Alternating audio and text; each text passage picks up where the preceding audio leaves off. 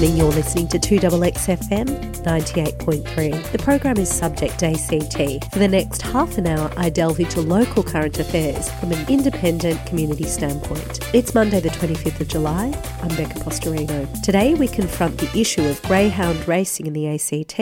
In light of the recent Special Commission of Inquiry into Greyhound Racing Industry New South Wales and New South Wales Government's decision, led by Mike Beard, to make greyhound racing illegal, the ACT Government have responded similarly. Small by comparison, those invested in the ACT greyhound industry are not happy. I did invite a representative from the Canberra Greyhound Racing Club onto the program. Unfortunately, no response was returned. I did speak with ACT Minister for Racing and Gaming Mick Gentleman to clarify the government's decision and to offer an explanation into its reasoning. I also invited CEO of RSPCA ACT, Tammy Vendonge, to share her insights on the issue, including industry practices and how greyhounds will be rehomed in the aftermath of the fallout. Coming up next, ACT Minister for Racing and Gaming Mick Gentleman. You're listening to Subject ACT on 2XXFM 98.3. I'm Becca Postorino. Welcome to the program, Mick. Hi, Becca. Good to be with you. Thanks for joining us. We're talking on the issue of greyhound racing today, and I've invited you onto the program to clarify some of the issues and to make clear what the ACT government's position is on this matter. Yes, of course. Why has the ACT government decided to wind back greyhound racing in the ACT? Well, there's a lead up to this, of course. The first thing is that we fund all of the three codes of racing in the ACT. So we have thoroughbreds, we have harness racing and greyhound racing. All of the three codes have indicated to me over this last sort of 12 months that they'd like to see a change in the way our Memorandum of Understanding works. So I'd asked Directorate officials to look at terms of reference into a review of the MOU, with a view to looking at the MOU renewal for next year onwards. So it's due to finish at the end of June 2017. At the same time, we've been hearing reports of inappropriate greyhound use, if you like, not necessarily in the ACT, but directly in relation to the ACT, so mainly in New South Wales. And we've been waiting on the special inquiries, reports and findings. And so, as you've heard, they come out last week. The New South Wales government made a very quick decision on those findings, and as you've read, the findings are quite damning. They say that the greyhound industry still uses quite a deal of live baiting. They have a term called wastage, where they actually do away with animals at different stages. So at the birth, they look at the litter. If the animals are small, then they won't live. They're put down. And then as they grow, if they go into competition and they don't perform, they're put down as well. So the findings are quite damning, as I said. The actual number of animals that are put down is quite disturbing, some 60,000 or more animals over a period of time. And the Canberra community has indicated that they can't support that in a moral sense. And, of course, we're their representatives. So we've looked at that. We've looked at the lead up to that in regard to a review of the MOU. And so we've made a decision to bring some terms of reference that will allow us to wind up greyhound racing in the territory, but also look at a support structure for those people that would be affected in the ACT. Sure. It's a very small number. We understand that the majority of the members of the Greyhound Racing Club in the territory do come from New South Wales. So they'll be caught up in that particular decision as well. And the provision is that we will look for a support package to assist the people in the ACT in transition. When will this winding up, as we're calling it now, come into effect? The MOU stays in place until the end of June next year, so that's a 12-month period to look at how we can provide that assistance. And I've had a very brief conversation with Cabinet colleagues already, and I've received their support in that procedure, so that decision has been endorsed by ACT Cabinet. We'll now look at what we can do to assist the ACT in transitioning into, away from the industry, and what provision we can do for particularly the animals involved. So we've talked to eHome, or eGreyhound, which is the rehoming service, and also the RSPCA and the ACT, and representatives of volunteers from domestic animal services as well, because we think that will be the key in ensuring an appropriate outcome, and that is that we assist those dogs to be rehomed rather than see them put down. Live baiting is one of the issues, or a key concern arising from the Special Commission for Inquiry into Greyhound Racing Industry in New South Wales. Was the ACT government influenced by the Baird government's decision? Yes, certainly was, in that we are an island in New South Wales, particularly in this industry. As I said, most of the people that come and race in the ACT are from New South Wales. And if we thought that if we were to continue to support greyhound racing in the ACT, then those racers from New South Wales would come and try and operate in the territory as well. It's a difficult decision, I think, for the Baird government, and a difficult one for us, of course. More difficult for them. There are far more employees in New South Wales in the industry than there are here. We understand that we have about 6 employees in the territory. I'm not sure if they're all full-time. We have a vet that goes out, employed by the Canberra Greyhound Racing Club, that looks at the animals at the end of their races. And I'd urge your listeners to go and have a look at the Greyhound Racing Club's website. Yep. Have a look at some of the reports there. I'm a little concerned about the way reporting occurs. I know that my directorate has said that there's no evidence of maltreatment of animals in the ACT. That's a good thing. But I must say that in a quick look at the reporting, there was an indication of the amount of animals tested or looked at in a reporting sense is quite low. So somewhere near 34 to 40 animals out of 940 that were raced were actually looked at. And then 2 of those were, I think the term was something like injured catastrophically. So the vet had to put them down at that time. So I've never actually seen a greyhound race, and I think that's probably a good thing, so I can be a step back from it and have a look at the evidence that's provided by experts. But so I'm a bit cautious about that as well. But either way, we've made that decision now. Sure. We'll help them to wind up and help them transition and put in an assistance program for them. Certainly people in the ACT, you've mentioned maybe 6 employers are invested, or they have their livelihoods invested in greyhound racing and will suffer financially as a result.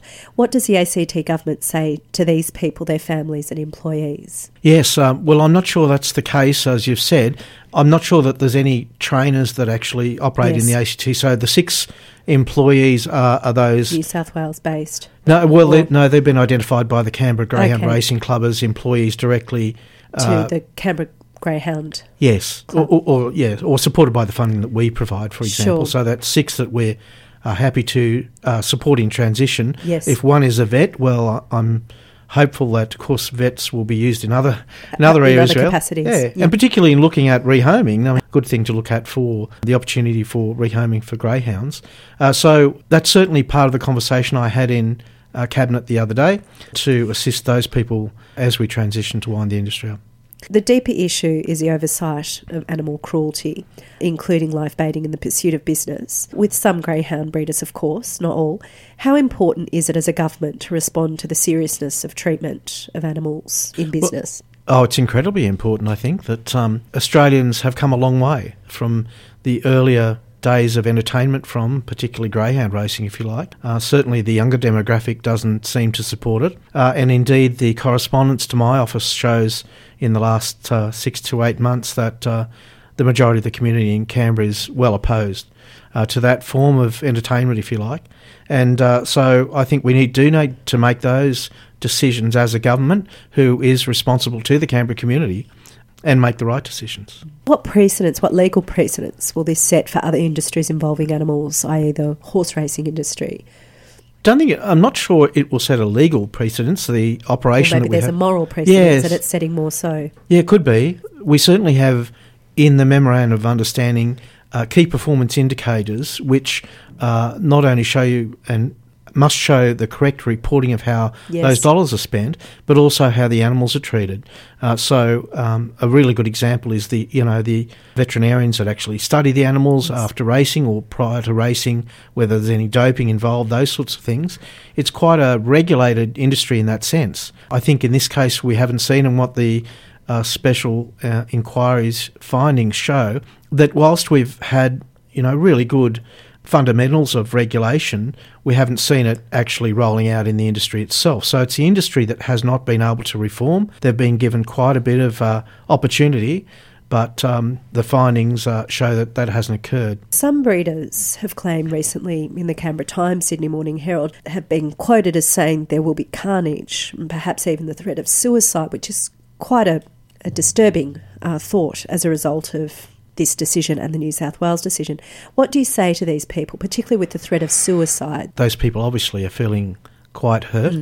So I would ask them to seek some assistance. There is some support for them. And we have that in other parts of, if you like, the gaming and racing portfolio as well. You know, there's assistance for people that have gambling problems, for example, a well thought out program for them, and many points of contact as well for that assistance. So it's not just one group, for example. Sure. I would urge them to seek some assistance. I would hope that they would think it's not the end of the world. You know, whilst one career may finish up, there are many, many other doors that can open up for them. So, and as I said, we'll provide an assistance package for them as well. I understand that's what's happening in New South Wales. It's yet to be, fully developed, but we have the eagerness to do it. Yes. So I think that's very important. Is there any final comments that you'd like to raise as a result of this decision? Well, I think everybody should really think about the decision that has been made. It's not a quick decision. It might have been that it come out of the blue for some people, I think, but there's been a lot of inquiry into the industry, a lot of opportunity for the industry to make reforms. Many of the trainers and owners we know love their dogs. Yes. But many don't provide appropriate training, if you like, I suppose is the best way, and care for them. And the ACT community in particular are unaccepted of that. Thank you so much, Mick Gentleman, for joining us today and clarifying what this issue is and isn't. Thank you for your time. My pleasure, Rebecca. Good to be with you. Thanks, Mick.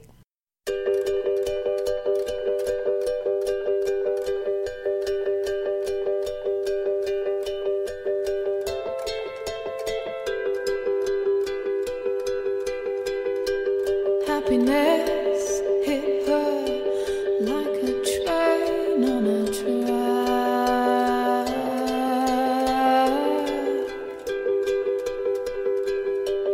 coming towards her, stuck still, no turning back.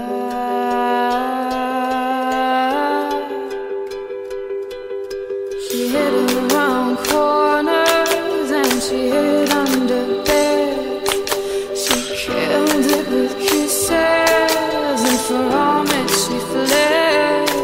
With every bubble she sank with a drink and washed it away down the kitchen sink.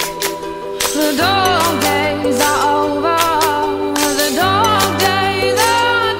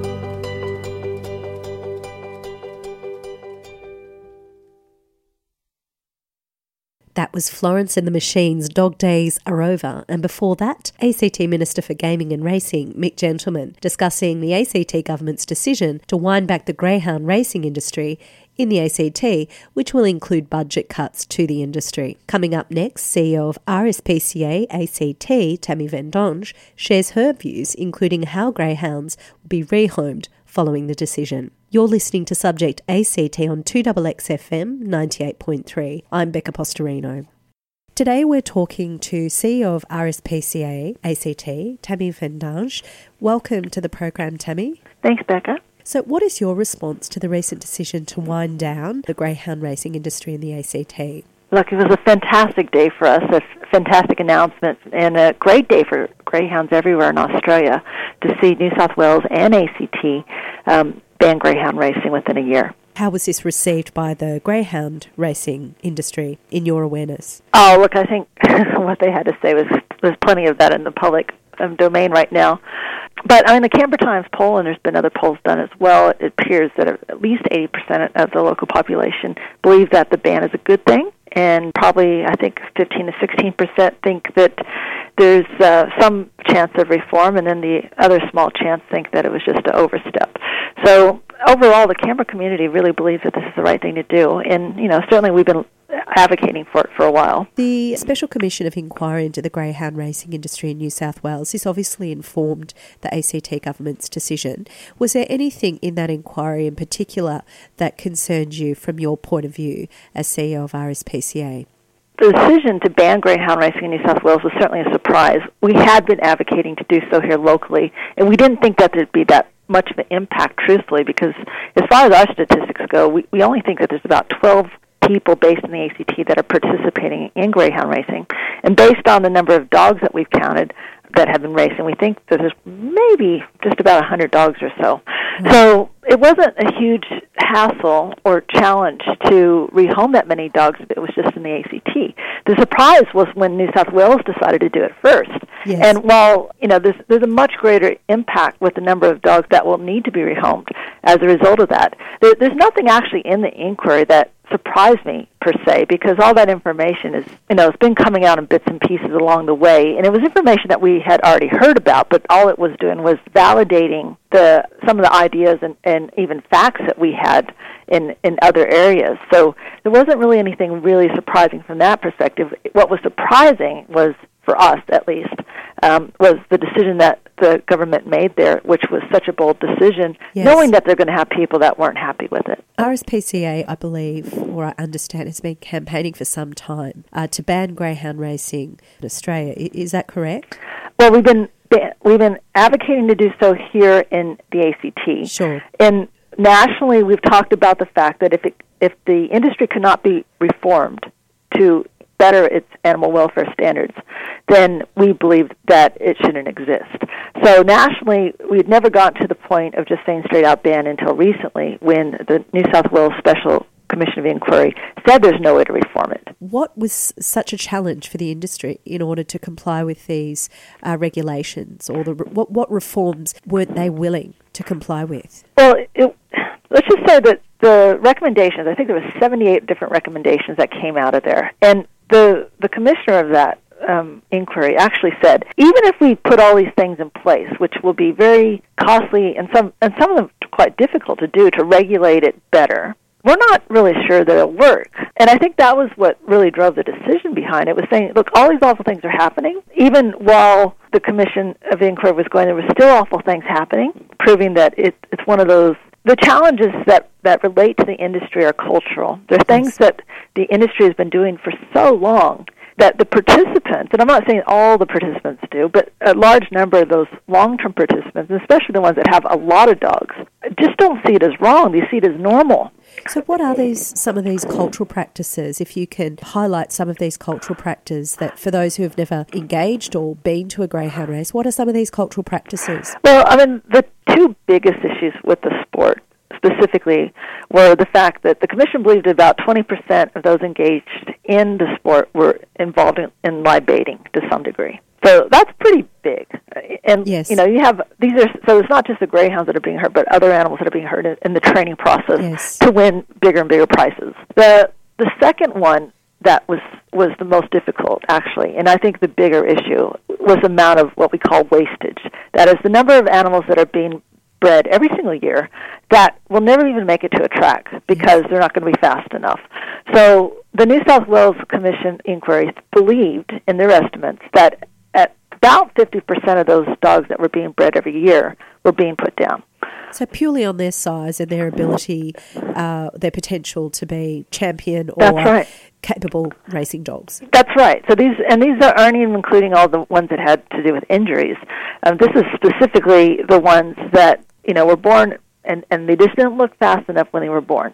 They looked like the runts. They just were smaller than the others. It's one of these kind of sports that's really cheap to get into. It's really cheap to breed a litter of puppies. And as a result of that, you get a lot of people that will just breed and breed and breed and breed and breed. And if you never have to feed them, then there's no cost. There's no cost at all, really, if you think about it. It's exploiting animals for the sake of a profit, Sure. and one of the worst kind, because animals are so not just vulnerable but dispensable. Sure.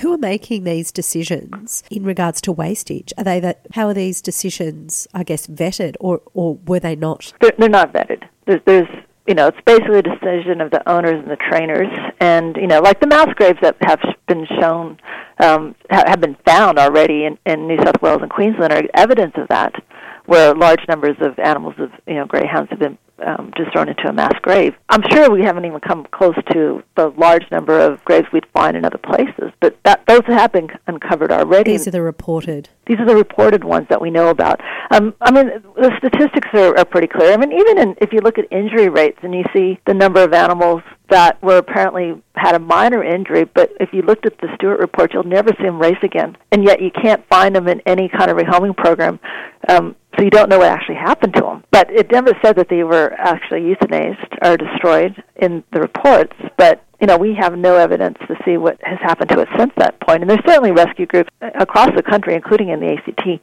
that would love to grab these animals. With the ban hopefully coming, and I know it's being disputed right now in both New South Wales and ACT, if it does come in place, then, we have right now, we're already refocused on a bigger matter, which is how do we rehome as many dogs as we can. What are your key concerns regarding the greyhound industry? You've mentioned live baiting. Are there any other issues that need to come to the fore for our listeners to be aware of? There has been quite a few articles in the last couple of days and things that we already knew about what has to do with the use of prohibited substances. There certainly have been animals that have been swabbed here locally, as well as animals that have raced here and then were swabbed elsewhere that have resulted in positive drug substances in their system. So what sort of drugs are these? Look, it could range. Certainly, even locally, we've seen cocaine. Oh. Some places there's been Viagra. Basically anything to make the animal go either faster or, believe it or not, slower, because they've been known to, the industry has been known to use other types of drugs to slow an animal down so that there might be a bit of, potentially, I can't say this for sure, but the rumors are that they're used to fix races. That's speculation, but that's pure speculation on that part, because I don't have any evidence of that. Sure. But the challenge you have is that the industry is so self-regulated that they make those decisions themselves. They make the decision of how often a dog is swabbed for drugs. They make a decision if a positive swab comes up, they investigate it themselves. If anyone has a concern about how a race was conducted, they investigate it themselves. If an animal was injured and whatever happens to that animal, that's up to them what they decide to report. Even recently, all the Stewart reports are no longer available to the public, and that's how we've been figuring out some of these things ourselves, is by trolling through as much public information as we could find. So the reports are no longer available to the public? No. How did that come to be? Well, I think it's once they realized that we were using that information to generate our own statistics to provide to government and to the public that they decided to take it down. And they have that right, because no one's actually monitoring them.